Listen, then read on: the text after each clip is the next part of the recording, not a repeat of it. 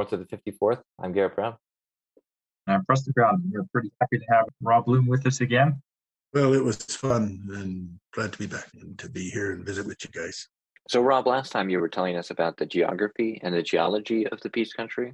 I was wondering if you could tell us more about that. The geography here. So I did some work lots of times up in Fairview. I knew Bob Salmon there, and he started Tri-S Concrete.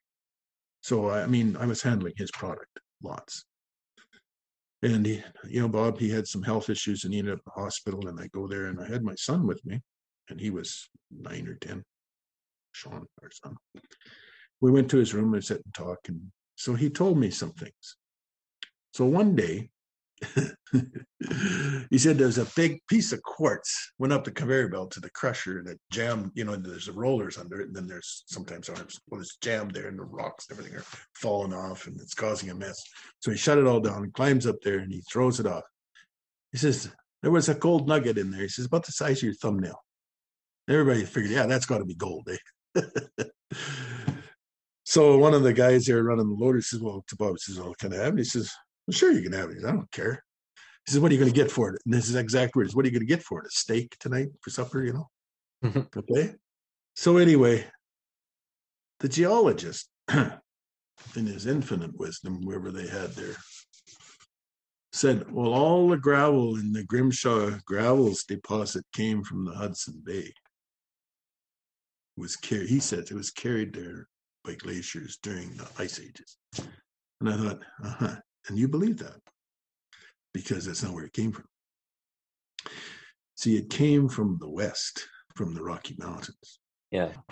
And as I got to understand how things were, like remove the Peace River. We've all drove over it lots of times. And fill that full of ice, 300-400 feet thick glacier. Now it starts to melt. Well, it's going to erode a river base through it, okay? Yep. Well, a glacier is like a giant conveyor belt. It goes and it drops dirt as it melts. It goes, it drops, it goes. The Grimshaw Gravels. And I really like this place because I poured a lot of concrete made. In fact, the walls of my shop are made from this concrete with the panels. I had to get them hauled in special. And I didn't tell them why. Because the gravel has gold in it, see? Aside from the fact a truckload of that fell on me and broke my leg when I was 18, it's like, But anyway, here's the story. The Grimshaw Gravels averaged between 25 and 35 feet deep, okay? 25 miles wide and 55 miles north and south. If you take out your calculator, there are 10 cubic miles of gravel. Yeah, it's a lot of gravel. And when a glacier recedes, it drops riders, like big rocks, okay? Mm-hmm. Where it came from, not where it was going to. So going west through Fairview, when old Bob Reynolds was alive, he was the mayor, and he went all around Fairview, and he'd pick up these big granite boulders, like the table here is. Well, anyway, he'd get them like 3 feet by 4 feet, and he'd take 2 backhoes, and he'd have them come together. He'd pick them up, the 2 buckets, and back a trailer under it, and sit them in there, and then take them, and he put them all around his house. And I poured his floor and his shop, Reynolds Plumbing, and he was the mayor. And he told me how he did it. How he moved all those rocks through. So Salmon's on up, build this gravel pit. So I got to know them quite well. And Rick is there, and he's running the gravel pit, and his brother Tom is, Bob passed away, but brother Tom runs the concrete end of it, and Rick does the gravel end of it. And so I says to Rick, there's gold in your gravel, eh? Nah. I said, will you ever take the bottom of your wash plant apart and clean it out like once a night? He says, how heavy that would be? I says, yeah, that's the best part. He says, no, I'm not doing that. Okay. I says, well, you know where your wash plant is? That 4-inch hose that comes out of there, you're pumping water, you're running all the gravel that they ever take out of there is washed. I says, the gold dust that's in your gravel is in that wash out area. Oh, he says, you think so? I says, yeah. So I go there and I take my truck and I say, I want you to sell me a truckload of sand. He says, okay. He says, where from? I says, right underneath your wash plant. There's sand all over. You can see all the sparkles in it. So, okay, so he takes the Bobcat, it's smaller, not the great big loader, and he gives me 2 scoops there, and I put it in the truck. I go home and I built a little gold sluice out of wood. I actually did all this stuff. I'm not making this up. And I take the garden hose. I'm in my shop. It's dark. Nobody knows what I'm doing. And I put a shovelful there and I washed it all down. And I thought, shoot, there isn't any. Well, it was made out of plywood. I just nailed sticks on it. It's very cheap and humble. I don't know what I'm doing. But in the morning I go, and what had happened is on the side of my gold sluice, the nails weren't real solid. So there was a little tiny crack, from the wood. And the water had been dripping out there. And there was a fan with nice yellow sand on the top of the floor. And I swept it all up. And I learned that it's actually really gold. And I thought, okay, guys, if you could get all the gold out of the Grimshaw gravels, it would probably make a block of gold the size of 214 place. Because you got 10 cubic miles of gravel. And I was like, yeah, but who's going to dig up their farm and communities and everything? So, talking about money in the bank, I want you to think about something. In the oil industry here now, we do lots of hydraulic drilling, okay? They want to expose a line or something. They just come along and, hydrovac. Yep. So if the stuff is only 35 feet deep max, what do you think about something? Say like a mosquito. We just poke it down. Okay, now we're at 30 feet, right? And we go over 10 feet and we put another one. And we start flooding this one with water. And we suck it out of that one. We didn't dig anything. We just pushed it in. And we're going to get a whole bunch of dirty water out of it, right? That's what you're going to get. Yep. Plus gold dust. Someday, somebody will figure out how to do that. And they're going to be wealthy. It's going to happen. And I go back to them guys and I say, what's going on now? Because I go see them once in a while. Because one of the byproducts of their gravel pit is they have black chert, okay? Now, black chert, how do you explain it? It's jet black, okay? That's the first thing. It's real black, and you can nap it. Like you can make arrowheads or stuff out of it. Most of the arrowheads that are from the Peace Country come from black chert, believe it or not. Spear points, scrapers, arrowheads. That's what it was a thing that worked the best. And before I leave the gravel pit, I'm just going to tell you this. So I go and I become a member of Paleontology Society here in Grand Prairie. They were going to build that museum, which I worked on too. But anyway, they had this anthropologist there, and he had all these examples in this case, and they're all black chert. And then he makes a statement. He says, we never found the quarry yet where they got all the black chert from. And that, really, in all your education, you can't figure that out. It's in the rivers. It's not in a quarry. So let's say we're all sitting around a campfire 500 years ago, and we move a rock up against the fire, or we build the fire beside the rock. And when we heat that rock, it expands and breaks off in chunks. And they're not thick. Like if you camp along rivers and you put rocks out of the riverbed against it and build a fire on them, usually in the middle of the night, they go bang, they break. Yeah. Because there's no moisture in those rocks, And I thought, can't you see that rock came out of the gravel? So the Peace River system is full of black chert in the gravel beds of the river, small pieces. But in that gravel pit, there's some big pieces, and I wanted to get some to carve them. So I keep going back and saying, you find any big pieces of black chert yet? No, we haven't found any. But anyway, so I says to Rick Salmon, I says, Rick, you've been running this Environment Canada required, instead of them just pumping water out of the bottom of the gravel pit, putting through the wash plant right back into the pond, that they had to build a pond out of clay with 4-foot bottom and then sides. So think of an elevated dugout. All right? Here's the rules.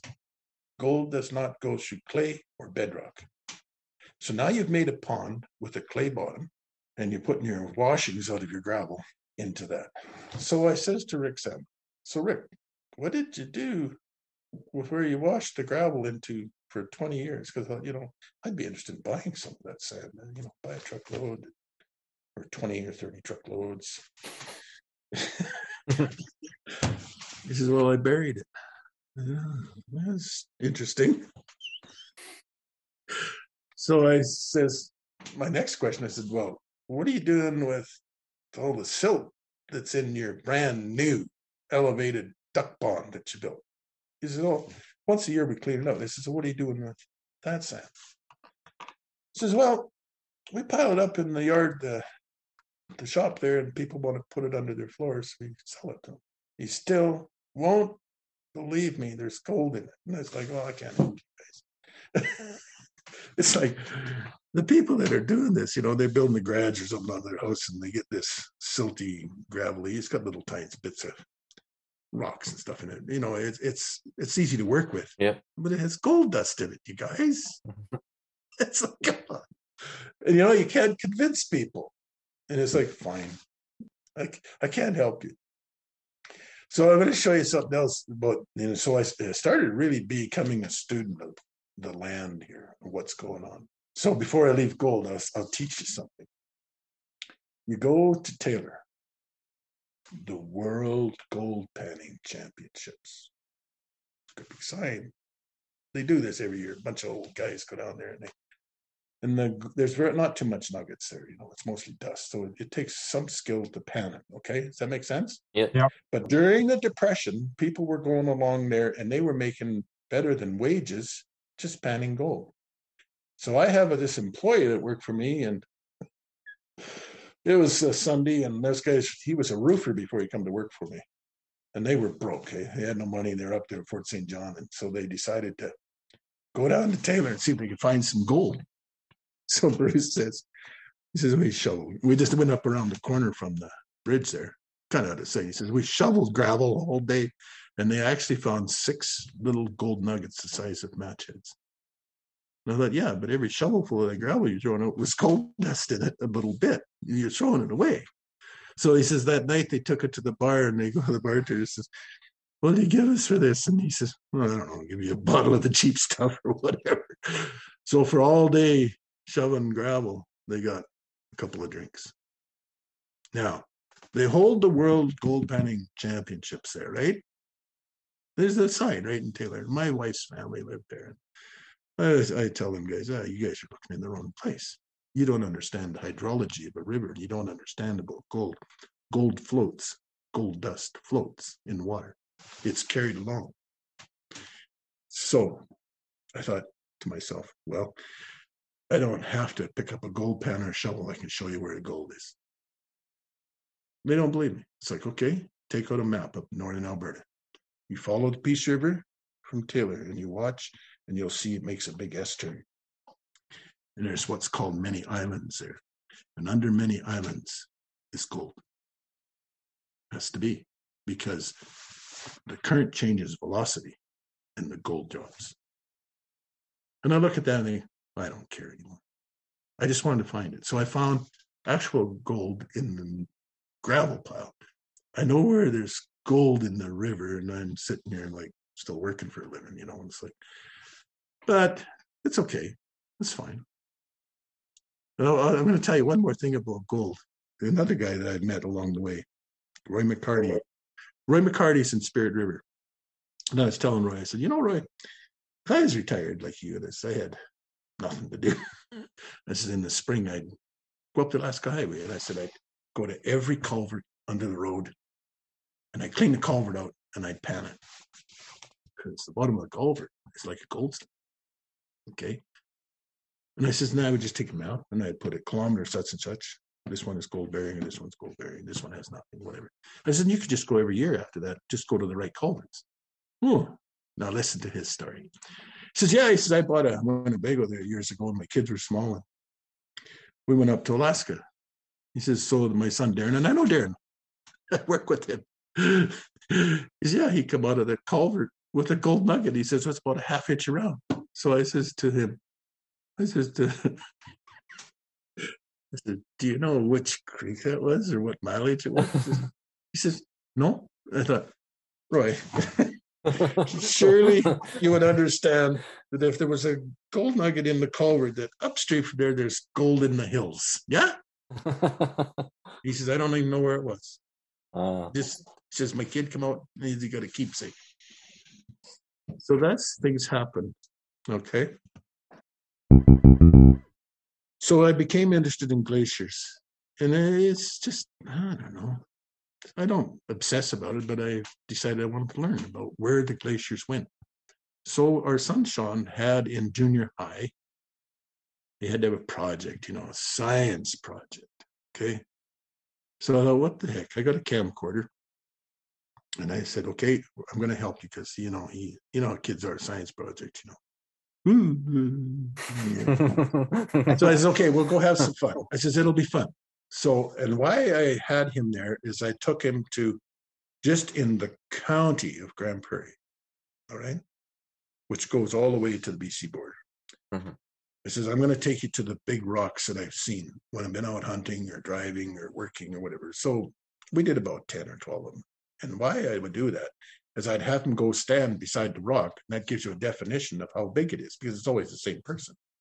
So then we took the county map and we rode down the legal land quarters. I had the map with me. I said, okay, this is where we are right here. And this is a science project. I said, okay, all the green rocks have green pins. All the gray rocks have white pins, or white rocks or black or whatever, and brown and red and green, all the different colors. I says, now, when I put it on a board and we took the same color of string as the pigs and join them together, all right? And they all converge, same place as the highway goes between Grand Prairie and Dawson Creek. So the glacier came out of there and fanned out over the county of Grand Prairie. And it doesn't mean anything other than that there are places that the glacier didn't touch, okay? Top of Saskatoon Mountain. If you go to the west side of Saskatoon Mountain, you can see that it was like an island in a giant glacier at one time. And if you go straight west from Grand Prairie, after Wembley, where the elk always hung around, that guy has the field with the elk in it there. When they cut the new highway through, there's lots of river rock this big that was carried by the, like it's all in the fields. There's rocks like everywhere. And they're not big rocks, they're little rocks. But the big rocks that I was showing Sean are riders. They rode on top of the glaciers. Does that make sense? Yeah. The glacier recedes, they just plop. So if you go to the west of the county of Grand Prairie, you have all these green rocks. And there's some big gray ones there. And there's a couple of rocks that I know about. They got to be 10, 12 feet in each dimension, And there was one down on my place. And you can map how it's actually quite easy to do. How they followed. So then I was doing the job where the new swimming pool is in Grand Prairie. And they had to make the cut because I was, like into the dirt. And it was straight like a cliff, but it's all soil, silty soil. And you could see layers and layers and layers and layers of about 3/16 of an inch to 1/8 of an inch. It's like the lake would come up, the lake could go down, in the summer, go up, it would melt, go down. And Bear Creek that runs through Grand Prairie is what drained Bear Lake, but Bear Lake used to go right over top of Grand Prairie. Yeah. That's why it's so flat around Grand Prairie. Because it's the bottom of a lake bed. That's right. Yeah. And Bear Lake's so shallow. Yeah. And if you go east to the Kluskin Hills, now it's just funny how you meet people. But anyway, I did some work for Cliff Innes, and Cliff owned the Kluskin Hills. He had 13 quarters of land up there. Listen to his words. He said, yeah, I got 4 quarters of land up there that have gravel on. I said, yeah, that's glacier gravel. That was carried from the west. And when it come up against the Kluskin Hills, it stopped and went around it. If you go on the north side of the Kluskin Hills, there's rocks all over in those pastures. And they're about 2-3 feet in diameter. And then on the south side, elevation rock. Do you know what I mean by elevation rock? You're coming to the Kluskin Hills. It's right by the highway. It's painted white with a rose on it, and it tells you the elevation. That's elevation rock. We see that rock was carried there by glaciers and stopped there. It's all smooth and rounded. It's about 5 feet by 3.5 feet by 5 feet. And some old pioneer, he knew the elevation there somehow, and he wrote it on, painted it on. But when they cut the north side of the highway through, they actually had to move it uphill. So it changed a couple of feet. So the elevation rock was moved from the south side of the freeway is the old highway, the north side is new, and they went right where it was. Yeah. So anyway, I've learned all these things because of personal interest, not for personal gain. It's just like, it's something I'm interested in, landforms and stuff here. And the people that you meet along the way, and they always add to your knowledge of the land. You know what I mean? And it's sad to me that in a sense we're losing this knowledge, because if you talk to young guys, say somebody's 14 and you say, well, a glacier went here, and it's like, so? And it's like, fair enough. So I don't know how to run a computer either. So see, we're all living in our own element. But when my wife, before I married her, I'm going to show you some things. She had a place in Fort St. John, and I went to see her. We weren't married, I guess I was courting her, I guess you call it that. And the next door neighbor was busy in his garage doing something there, and I was kind of bored because she was teaching school, so I'm waiting until she gets home to see her type thing. So I go over there and I say, what are you doing? You got to understand something. He had a cement mixer going in his garage. All right. Well, what I thought was a small cement mixer with a plastic tub on it. He says, well, I have a friend who's a pilot, and he's a geologist. He says, so what we do on the weekends is we fly to the bottom of glaciers in his helicopter, and we take samples, and I come here and test them for gold. Well, look at that, eh? So he showed me how it all works. I said, you found it? He says, no. No, well, shoot. So I'm standing there looking at this thing and thought, you know what? I've seen this before, only a lot bigger. It's like looking in the back of a concrete truck, transit mix. It's the same thing. So here's my theory. You take a whole bunch of gravel, like 5 cubic meters of gravel, dump it in there, throw a bunch of water in it, swish it around, and you run it right down the thing. Okay? But before you do, you weld some little bars on it like a gold sluice. Huh? And I guarantee that the last stuff out of the truck, if there's any gold in that gravel, will be on your chutes. Guarantee it. See, gold is the heaviest. So I said this to Bud that drove for Inland. Listen to his words. He said, I always tease these guys, I say, because they're washing their trucks, and I've seen thousands of trucks washed. I always say, did you guys find any gold nuggets? And they always say, no. I said, oh, all right. So one day I says this to Bud, and he says, no. But when I was done washing out the truck, there was a wedding ring on the top of the little washout pile of gravel, like a gold ring. Now, somebody running a loader, somebody whatever, but the point is, it was the last thing out of the truck because it was the densest material in the truck. Does that make sense? Mm-hmm. It was on the washout pile. I thought, I've been vindicated. I was right. So in the process of all this, I worked in High Prairie. You see, I'm telling you stuff that I don't tell people, but what the heck, doesn't matter. So anyway, I says my famous line to people, did you find any gold nuggets there? And he says, no, but listen to this guy. He said, in the winter we had no work, so I took a job on running the cat. He says, I'm building a lease. And he was up at the Tower Road north of Salt Prairie.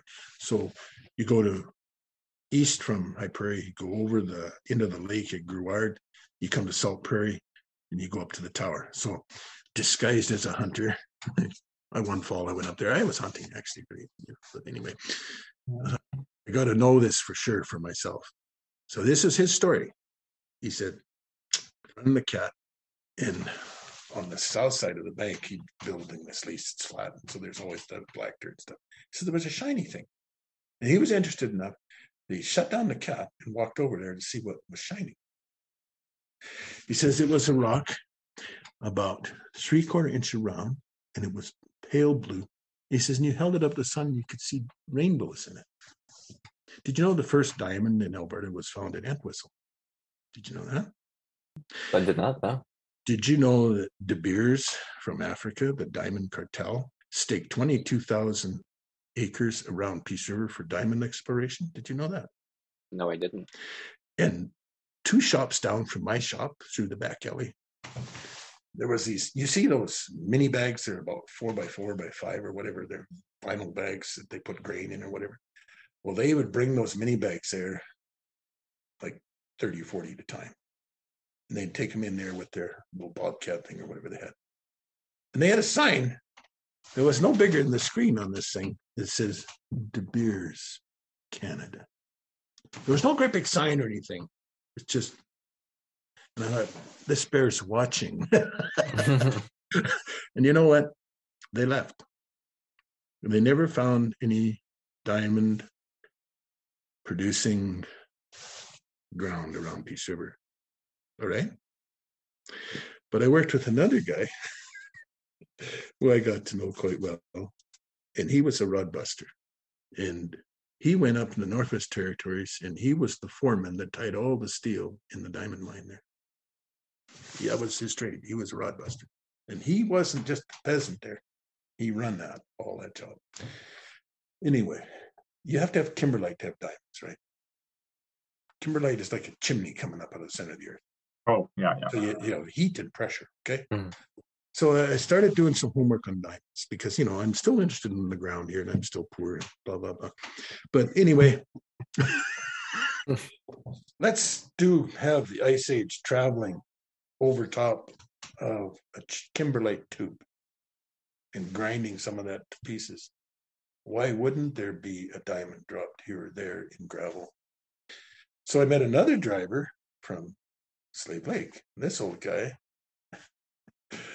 they had the gravel pit there, and they give him a little trailer to live in it. He was the hound dog.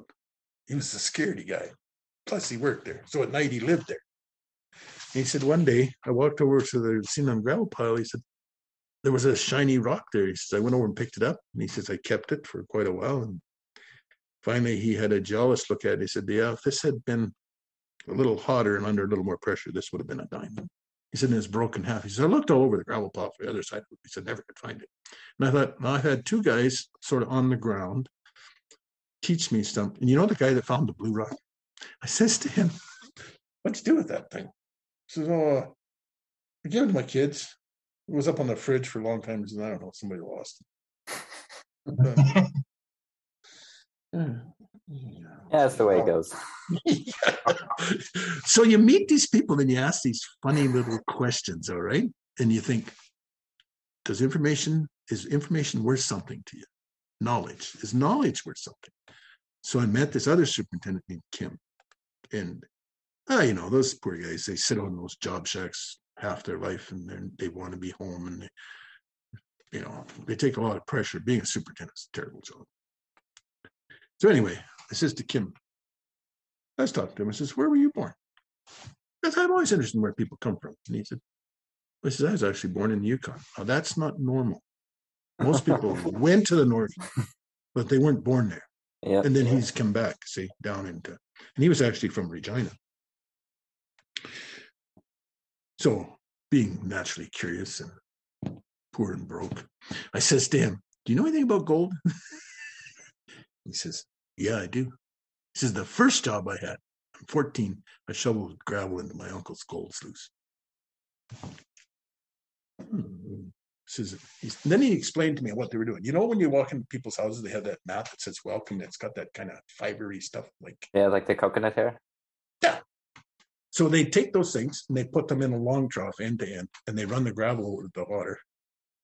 They would stack them all up after a week and burn them. And then they would sift the ashes and pound them. I thought, well, that's really stupid. Why didn't you just take a club and pound them out and put them back? Why'd you burn them? But anyway, that's what they were doing. And then he stops and he says to me, it's funny you should ask me that. He says, I've just been in Mongolia for 2 years. I've been building a gold sluice, smelter for Kinross. Now, right away, I'm interested because I own shares in Kinross. So who's Kinross? Well, Kinross was a company that was spun off from Canadian Pacific when they went through southern BC and southwestern Alberta with the Canadian Pacific Railway. And the railways needed coal, right? to run the coal steam engines at that time. So they developed those coal mines on there. You can drive, they're still there. Well, once they were done with the coal stage, they spun that off, and it's called Kinross. And I actually had bought some shares in Kinross. So I asked him, what was their gold like in their mine in Mongolia? And he says, it's very rich. Now, that doesn't do anything for you, right? But here comes the knowledge of the man on the ground that's worth real money. He says, but on the other side of that mountain range is B2 gold, and it's even richer. So knowing I don't know how to run a computer, I phoned my trusty computer friend here at the house, my wife, and I said, I want you to buy me $10,000 worth of B2 gold. 20 cents a share. So I watched BNN. I'm just a guy. I eat macaroni like anybody else. Okay, so I watch BNN. So one week it's 20 cents a share, and about a week later it's 22 cents. I thought, well, I could sell it. I'd make 10%. That's pretty good money, isn't it? 10%. That's $1,000 on my 10,000. Well, I was watching it, and then it go back down to 10. And it go back to 10 to 20 cents, and go up to 22. And I did it about 6 times. And I thought, man, why didn't I just keep flipping it? But I didn't. But one day there was a piece of land I really wanted to buy. So I cashed in my chips. I sold B2 gold for $3.93 a share, 7 cents less than 20 times my money. Had I sold everything I owned, could borrow or steal, and put it on B2 gold, I would have been retired quite a while ago. You see, knowledge of things is worth money. And money is an interesting thing. Money gives you a lot of freedom, okay, to do what you want to do.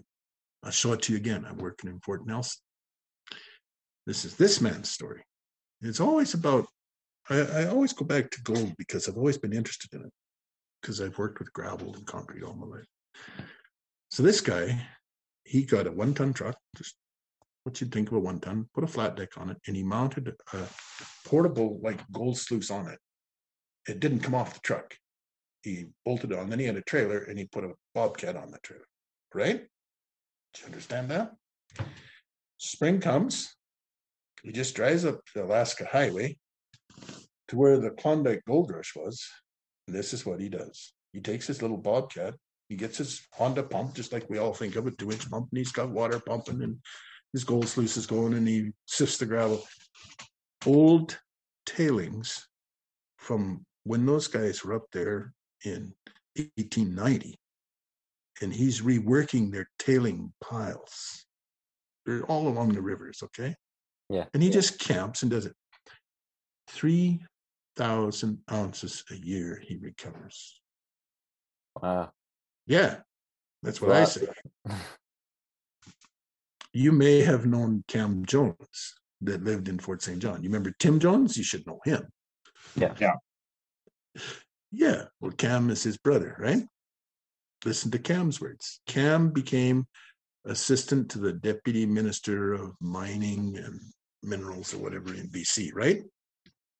How he got to that, I don't know. But he come in that through the back door, through the oil industry. Does that make sense? Yeah. So Cam tells me this thing. I'm always interested in what people are doing, and their thoughts. So Cam says, he says, when all of this stuff was coming over his desk, it was a conflict of interest that he'd done anything with it. But after that job ended and he went back into private work, not in government work, then he could do something. Go back to the Caribou Gold Rush. Go to Barkerville. There's a huge pile of tailings there from that gold rush. He bought it, the whole pile. I don't know what he paid for it. It's none of my business.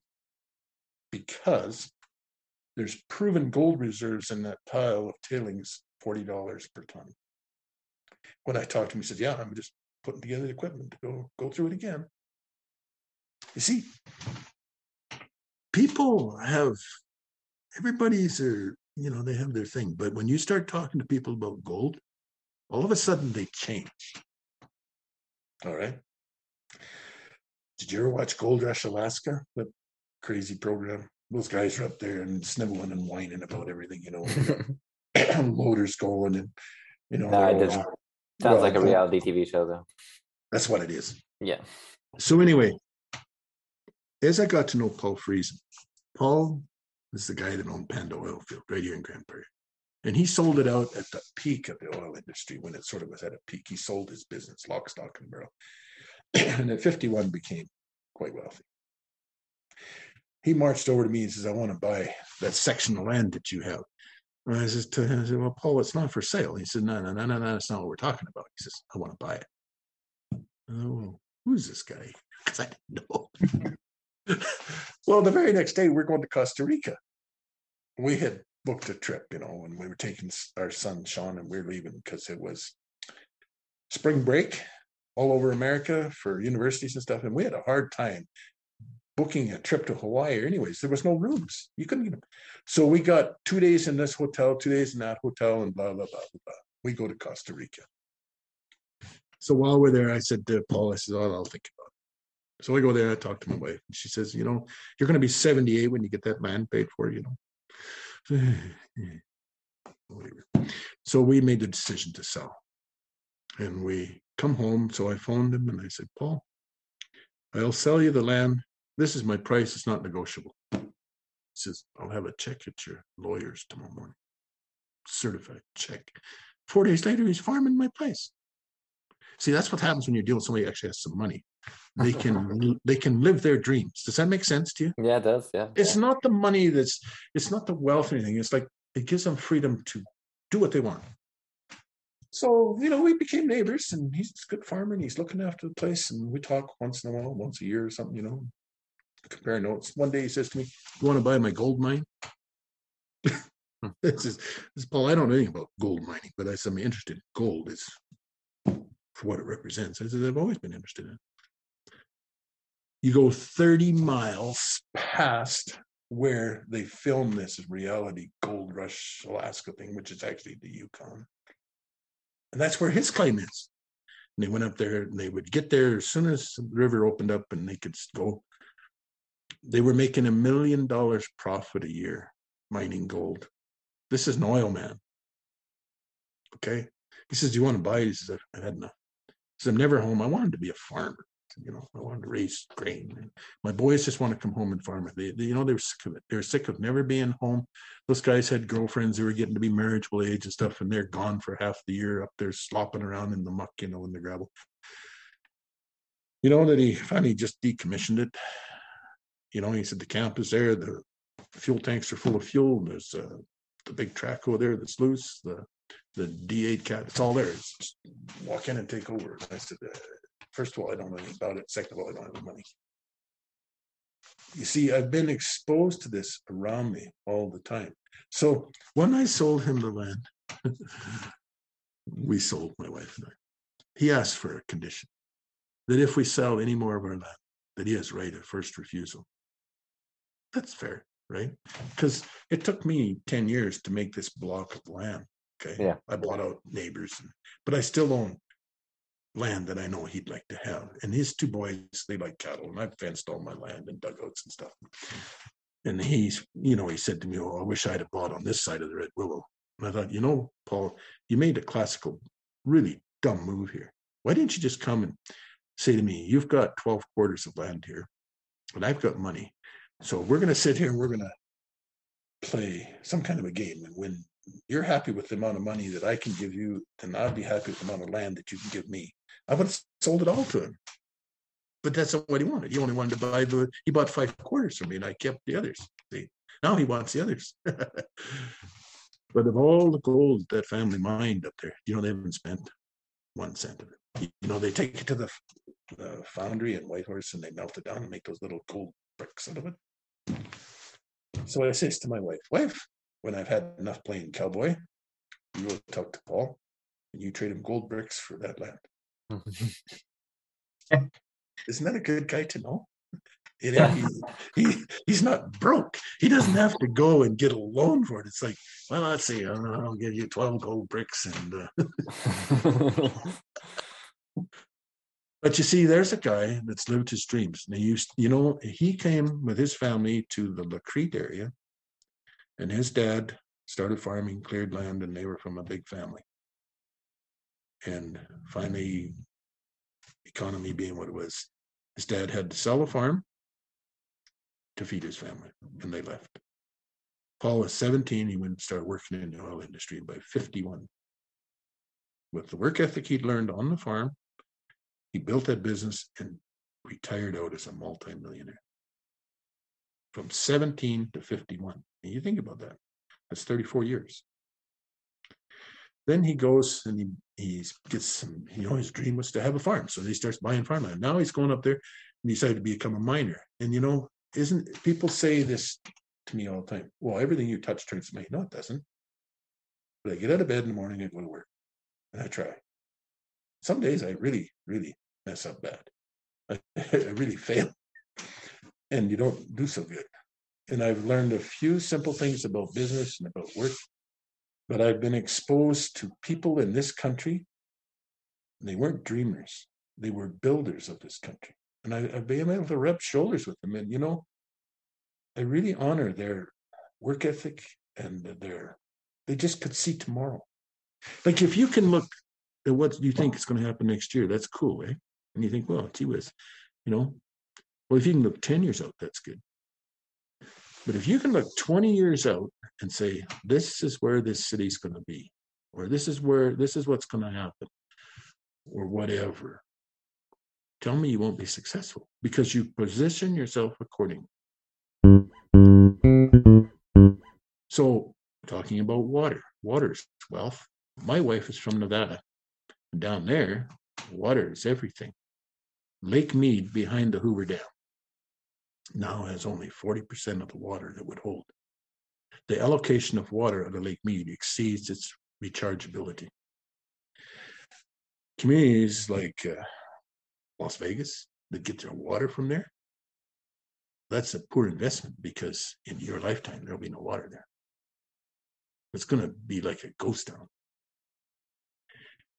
My wife's grandfather, see, this is about somebody that could see tomorrow. He was a dirt farmer, okay? He raised cabbages and lettuce and radishes and stuff. And he had migrant Mexican workers come and work for them to harvest and plant and stuff. That's what they were doing.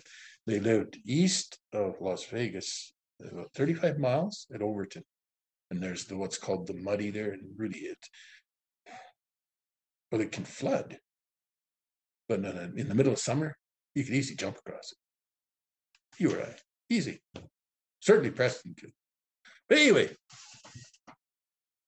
this old guy knew that country down there.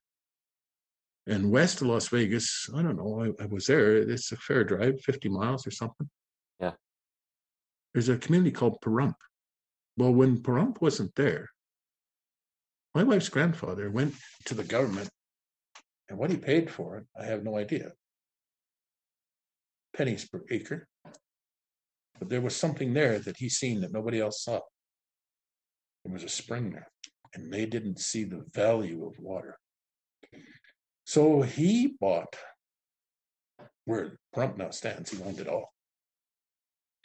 And he, in his diaries, he would list, this year I ran over with the disc this many rattlesnakes. Like we're talking about like 180 the first year. And then you can see it's going down. And he planted that all to cotton there. Yeah, it was hard, he's buying fuel and he was selling cotton. My wife has hoed cotton. Just, you think about people working as slaves in the U.S. You think about raising cotton. My wife did that. She went out and hoed cotton as a girl. She said you'd come in and you'd be all green like the Jolly Green Giant, or pick tomatoes all day, and you'd literally be green. But her grandfather could see 50 years ahead. He passes away. Developers come. There was my wife's dad and his brother and two sisters, so 4 kids. and developers come and they wanted to build a town site there at Pahrump. Each of those kids got $1.5 million. Wow. This old man was worried about how many rattlesnakes he ran over. Like, you can imagine going out there and working and all them rattlesnakes in there. Like, it was desert, but he seen value where nobody else could see it. So, my wife being from Nevada, I have learned something. So, Joni, my stepdaughter, went to school with Katie Prescott, and they graduated together, and we went to graduation. So she says to me, would you like to go to the Prescott Ranch and stay overnight? I said, sure. I don't know these people, but around here, that house and the barn and some cows, right? So we get to the Prescott Ranch after graduation. It's 54,000 acres. So the old guy says to me, you want to see the place? So we finished breakfast, breaking in eggs, whatever. They opened the pickup, and we got back. It was supper time. And he says, well, there's one road. Listen to his story. He says, I've nearly lost this place twice. The power company has offered me $12 million for the water rights under this ranch. I said, what would you do? I said, I'd sell. I says, you're here to raise cattle. But I said, you told me yourself that you've nearly lost the place twice. I said, you have one daughter that doesn't want to be here. I says, maybe your wife would like not to have that stress, because these were not young people. Yeah. I said, why don't you two take it a little easier? And I said, you can still raise cattle, but you don't have to worry anymore. You see, the principle of that was not only could they have the water rights, but they could run the power grid, the big power grid along that ranch for miles without having to interact with a whole bunch of other people. Because it's just, you're only dealing with one customer, so to speak. Yeah. To wherever they're taking that power to, Las Vegas or whatever. But this is what I learned talking to that old guy. And then I sat in his home and I read their local paper. And it talked about a water call. Do you know what a water call is? No. They limit on water you can. This is what it is. Say your guy's grandfather and my grandfather all went to Idaho.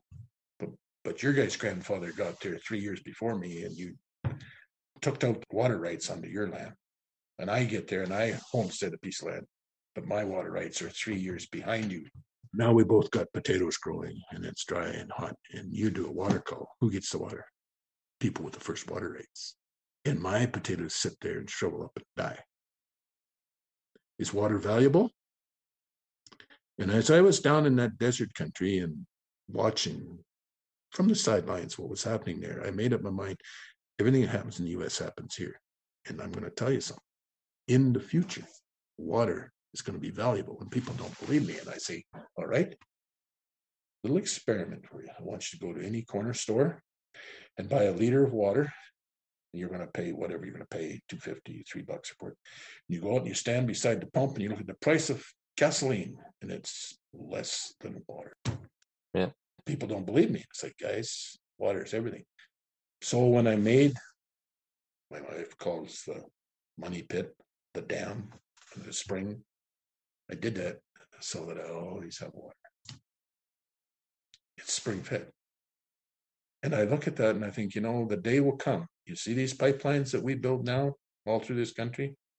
I bet you in your guys' lifetime, you'll see pipelines going to the U.S. from these big rivers here for communities, just like Las Vegas and communities. And I have the farm magazine sitting right over another table for this month, and it shows in Oregon that reservoir behind that dam, you can see the bottom of it. A nice big houseboat sitting there. They're hardly in any water. They can't get them out of there because it's. And you go all through the west, the southwest of the U.S. I tell you what, it's serious. The Okalala Reservoir underground, what do you call that? It's under 3 states. And it's not charging as fast as the water's being pumped out of it to raise alfalfa or whatever, okay? So a guy punches a well on his place, and they're pumping out of the water reservoir. It's not the right word. Mm-hmm. It's like a great big underground lake that's hundreds of miles across, and it's in the soil. It's being depleted faster than it's being recharged. And the guy that I watched this program on, he said, in my son's lifetime, we're going to be back to dryland farming here. So there's no water. So when he took the farm over from his dad, he was pumping water at 15 feet. Just now I'm down to 75. The aquifer is going dry. And I look at that and I think of this country where we live, and I think, who was right? These people that came here from other parts of the world, and all they wanted was their dream. They wanted to land, they wanted to build a home. And sometimes it's 3 and 4 generations, and some have given up, some have moved away. I talked to one old guy in Fairview, and he said, when I got to Fairview, he said, when I left Europe, he said, we had roads, we had railroads. He said, I got to here, he says, like I went back 50 years. He says, there was no roads, so, you couldn't go anywhere. You were going still horses and buggies. And, like in 100 years, we've gone from people clearing land with axes to jets landing here every day in 100 years. And I look at it and I think, where are we going to be 100 years from now? That's something I've always found fascinating about the Peace Country, is that it's like you were saying about the homesteading and like the settling part of it, that it happened much later than it happened in other places in North America. That's right. And so this sort of like, you've learned a bunch of stuff from settling the rest of the continent, and now you're settling this tiny corner of the continent with some lessons learned. Yeah. I've had some very unique experiences with some very wonderful people. And this one is a real tragedy. Reg Isley, who built fluidic power here and Risley Steel, he is the man that invented the rotosaw, the first mechanical logging system, where it grabs the tree and it cuts it off at the bottom, and then it stacks it in a pile. And the limit machine. See all these forestry machines? Reg Isley had grade 6 education, and his parents moved out to a homestead. And what he had for school books after that, Popular Mechanics. His parents would buy him those. He, before his death, not his death, that's not the right words. He held already 2,500 patents on things that he'd invented. And one of them was for helicopter and Hughes aircraft. It's now bought that patent, and it's all on every helicopter that's in the air. It has something to do with up at the top. It's just some little thing he made. So I got to know Reg, and everybody's different. And he was a pilot, and he could make anything out of steel. Do you know that right here in Grand Prairie, he had purchased a machine. It was only one of 2 in Canada. And I made these tracks for it, and I put them into the floor. So I had to cut this out, and I did all the concrete for him. But I got to know him quite well. And this machine was sitting there, and I'm working, and he would go over and it would pick up a drill bit, and it'd go over at the exact spot and drill a hole, put that bit back, it'd pick up a threading, take it over and thread it. All night long, it would make stuff. It never stopped. It was all computerized. And he told me he could make anything right here in Grand Prairie except an engine, because he didn't have a foundry. And I went out to his home, and I'm doing this big, it was a long sidewalk, and then he had a gazebo out there. Listen to his words. He said, I want it to look nice from the air. He's a pilot. I never had anybody say that to me ever before or since. I thought, well, it's a different perspective. He liked to fly, and he wanted his place to look nice when he flew over. So one day I'm there doing some more work for him. And because I had known him and we had dealings, and I guess he trusted me or something, I don't know, something like that. But anyway, he's building a helicopter in his little private shop, not in town. This is his own place. And he had this aeronautical engineer from Alabama there timing the 2 turbines that run this helicopter so that they were stroking identical. And I'm working, I hear this, you can hear this helicopter. And I go in there and look, and it's not like any helicopter you've ever seen. You know how a helicopter has a thing come out with a little propeller on the end? Doesn't have that. It has 2 sets of chopper blades, and they turn opposite to each other. One's going clockwise, one's going counterclockwise. He had a fuel tank over each tire, and you sat in it. The pilot sat here, and the passenger right behind him, not side by side. It was tiny. And I stood there, and I thought, I'm looking at tomorrow. I'm looking what may be in your guys' lifetime, where we kind of follow the roads with something that's on the road. It's like a corridor. The day might come when we park our own personal helicopter on our driveway. Do you ever realize that? When we travel through the air? It's not so far-fetched because I saw it with my own eyes. Yeah. You want to hear tragedy? That man, with all that ability and that knowledge and the businesses he's built and the people he's employed here, he got dementia. He doesn't even know who he is. And that's sad. He does not know anything. All that ability that we've lost. But you know what? He wouldn't let anybody into their back place where they had all of these design things, like they're building brand new equipment and stuff. But he let me. Because he knew that didn't mean what it meant to other people. I wasn't there to pirate his knowledge or his, and I, this country's full of people like that they have knowledge. The peace country is a special place because there's people here that have knowledge that does not exist in the rest of the world. And I'm amazed by that. And, a lot of people, they come here and they go, oh man, I can't wait to get out of here. And it's like, go, be gone. Just get out of Dodge. Because if you can't be happy here, you're never going to be happy here. And I look at it and I think, you know what? When I die, and I don't know when that's going to be, but when I die, I would be just content to be buried here with the pioneers that came here. It's just fine by me. That's how it is. And I go about what I'm doing out there. It's my little place there, and I raise cattle. And you know what? Everybody has their own thing. I've always wanted to have a piece of land and have some cattle, And I go out there and I take the money I have to spend. And, it's not always good. And I thought, I want to buy some good bulls. I don't have $100,000 to buy bulls. So I went to a sale. And the bull I had looked at, they had them all listed in their catalog and stuff. And they run him through the sale first. $16,700. And I says to myself, I'm in the wrong place because I don't have that kind of money. I needed 2 bulls and I had $10,000. So 16,000 wasn't going to make it. But you won't believe this. I'm sitting there. I don't know what was wrong with the rest of them guys in that sale because there was a lot of people there. The full brother of that bull comes through the sale. I bought him for $4,300. I thought, well, you cowboys, I happen to know that bull's carrying the same genetics. I'm not totally stupid here, but So I'm sitting there and I bought the next bull for $5,400. I had spent most of my money. I put insurance on him. It cost me $480 or whatever. I had just enough money to buy my wife and I a hamburger. Now I have these bulls and I still have them. They're 10 years old now. They still look good. I take my cows to the sale. And, it's my year's work with the cattle. It's not how I make all of my income, but it's, you still want to do good. And the owner and manager of this auction stood up in front of all them people. He said, these are the best cattle in this sale. These are the best cows here. Well, what do you think happened to the price of them? It wasn't the auctioneer that said that.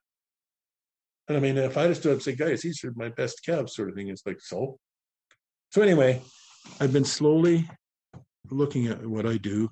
If you can be 5% better this year than last year in what you're doing, pretty soon you start gaining, okay? So I build fences, I build dugouts, I work on the facilities, all of those things, genetics, everything. I'll just get it to where I want it to be, and guess what?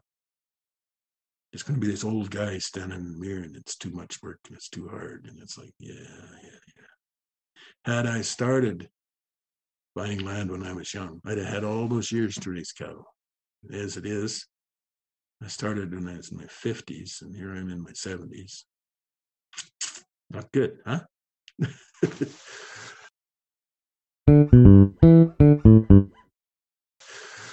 I don't know what else there is to tell you.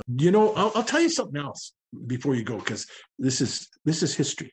This is really, really history. Now, I don't know if you guys seen this, but 6 years ago, somewhere in that neighborhood, there was a guy built a replica of a steam paddle wheeler, stern wheeler, that used to go up and down the Peace Rivers here. You think of the Mississippi River, you see all them, the big thing at the back turning.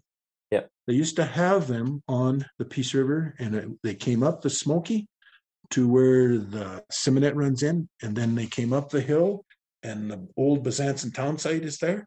Yeah. I don't know if you guys ever went there, but there's still old foundations there. But anyway, I seen that thing down there, and it was all painted and built. And then it disappeared. And I never knew what happened.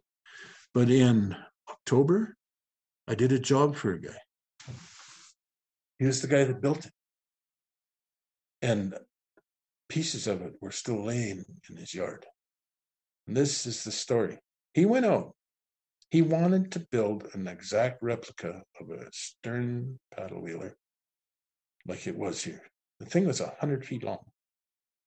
Just like you'd think of you see these old shows or photographs of the Missouri, Mississippi River. The same thing. Mm-hmm. Except it didn't have boilers and steam. It had a modern engine and hydraulically, and took his, because of the size of this thing. And he was going to have, where you could go, and for a ticket, he'd take you up the river for the day and maybe have a lunch and come back. That was his dream. He had it all finished. He went out and he cut down. He went and got it. He built this himself. He went out and cut down trees. He got a timber permit. He cut down the trees and hauled them to his place and had a little mill set up there. And he sawed this trees into 3x12 planks. They're substantial. Yeah. He built all this thing. And he had a guy from Nova Scotia came and taught him how to put the oakum between the planks to seal it. It was all painted white. And one night, some kids went down there, were partying there. Whether they did it intentionally or whatever, they caught it on fire and it burned right to the ground. And he had recreated history here that was lost for 100 years. But I met that guy and I sat at his place and talked to him, and he walked around and showed it to me, and he told me the struggles he had. And that after it was burned, his wife divorced him because he'd spent all their money building it. No insurance. Isn't that sad? Yeah. And I don't know if you have to. Well, I'll tell you one other thing that's history here too. When I said about that, them stern wheelers used to come up to the Byzantium Township, the old Byzantium. So last fall, not the one past, but the one before, and last spring, I did work for Ross Adams on their Buffalo Ranch. Yeah. And it goes right down to the Smoky. And his dad, I had known his dad, Lyle Adams, and he used to have a crane service in Grand Prairie. He had a little mobile crane, and he run around lifting stuff for people. And, he got tired and died, gave that up. But Ross went down there, and he made a company called Buffalo Gravel. And they take the gravel off that one bench of the land, and they have a big crusher there and loaders. And it's substantial business. Okay, it's not a pretend business. I mean, there's hundreds of loads of gravel go there every day. They crush all winter, and in the summer they don't do so much. Spring they don't, but in the winter they run the crushers. I was building the shop for those loaders, and they're huge. Anyway, they have 2,000 head of buffalo. Okay. Mm-hmm. And I took my phone and I'd make videos of the buffalo with their calves. And, honestly, if there wasn't fence post in it, it's like you step back in time. The buffalo are not like cattle. They don't move. They kind of grunt. Think like a pig grunting. And they kind of go, and they're walking along, and then the calves and the birds are all singing like it was like May. It was really nice out. And it's funny, I didn't notice the birds, but my daughter, I sent her the video, and she said, "Wow, the birds sound so nice." And I thought, well, yeah, but it's the buffalo. And so I went there, and I don't know if you down there where you were, if you were exposed to this, but it's been very dry in Western Canada. And when I went there, Ross, that he's not a young guy. He's probably, I'm a little older than him, but he's getting up there. And going to that place, that's just like stepping back in time. Like, I'm not kidding you. Like, sure, they got modern balers and tractors and stuff, but if you look the other way, you just can erase 100 years, just like that. And I'm going up there, and he had the year before put up a lot of hay. It was a good year for hay, and he had stacks. He had thousands of bales of hay there, stacked, all really well stacked and covered. And he said, well, if we ever had a dry year, he said, you really. And this year, I baled 40% on my land, and it's better than others. I talked to the Hutterites phoned me and asked me if they could bale on my land. They said, we only got 40% on our hay crop. What we normally get, and they have a feedlot. I said, I need my hay. But you see that? See, there's a guy, what I've been saying, who could see tomorrow. And instead of selling that hay, or not even bothering with it, he put it up and stored it. And now, when everybody in this country has been scratching their heads trying to decide what they're going to feed, he didn't have to. He already had it. And Lyle, his dad, and him, they're just, you drive into the ranch, like it's pretty big, okay? And on the roads, there's I took pictures of them, but there's steel-wheeled tractors, eh? Yeah. And thrashing machines, them old, you think of them gray tin thrashing machines, and old trucks. Like they're parked along the road. I'm not talking one or two. I'm talking like 100. Like he's got to have 30 old tractors on steel rims, eh? And probably at least 20 thrashing machines. And then like you'll have a 1920 pickup there, and stuff.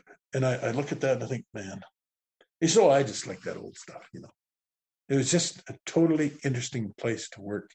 And you know what? When we were done, he walks over, just, here's your check. It's just great. And if I have any more, you're coming back here. And I thought, there are some wonderful people in this country. Yeah, there really are. They just, and you know what? They're everywhere. And it doesn't matter where you go. If you're wise, you can find them. And they're very honorable people. And they pay their bills, and they have ideas, and they employ people, they make things happen. You know what I mean? And I don't know if I could say enough about that. Peace Country's full of those kind of people, resourceful people. And you know what?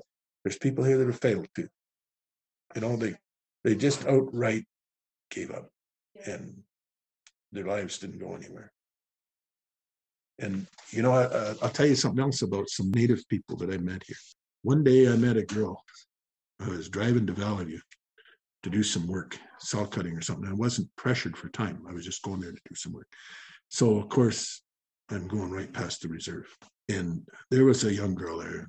And at that time, she was 14 or 15, just a young girl. And it is cold, like early May, late April. It's cold in the morning. And they just kicked her out of the jail, okay? She said, I was in the drunk tank all night. She said, yeah, I got problems. So I said, well, if you want to ride, I'm going right past the reserve. I said, do you have anything to eat? She says, no. I said, you hungry? She says, yeah. And so we stopped and we ate at the restaurant there on the way, and I took her right to her house. Mm-hmm. And I asked her what her name was. I want you to listen to this name. This is one of the most beautiful names I've ever heard in my life. Her family's last name is Sunshine. Okay? And they named her Winter. Now, I want you to put them together. And when it's cold and nasty, isn't there something, like if you get a nice sunny day in the winter sunshine. And she's an older lady now. She's 50s. And I asked people that I did some work out there again this year. And I said, do you know her? He said, oh, yeah. I said, someday I should go find her and talk to her again. But, she's just a kid, and they threw her out of the jail. She made some mistakes. I'm not saying she wasn't perfect. But to see that kid discouraged, I thought, man, what's wrong with our society here? And I've because Henry's worked for me for 17 years, and he's treaty, he's Native.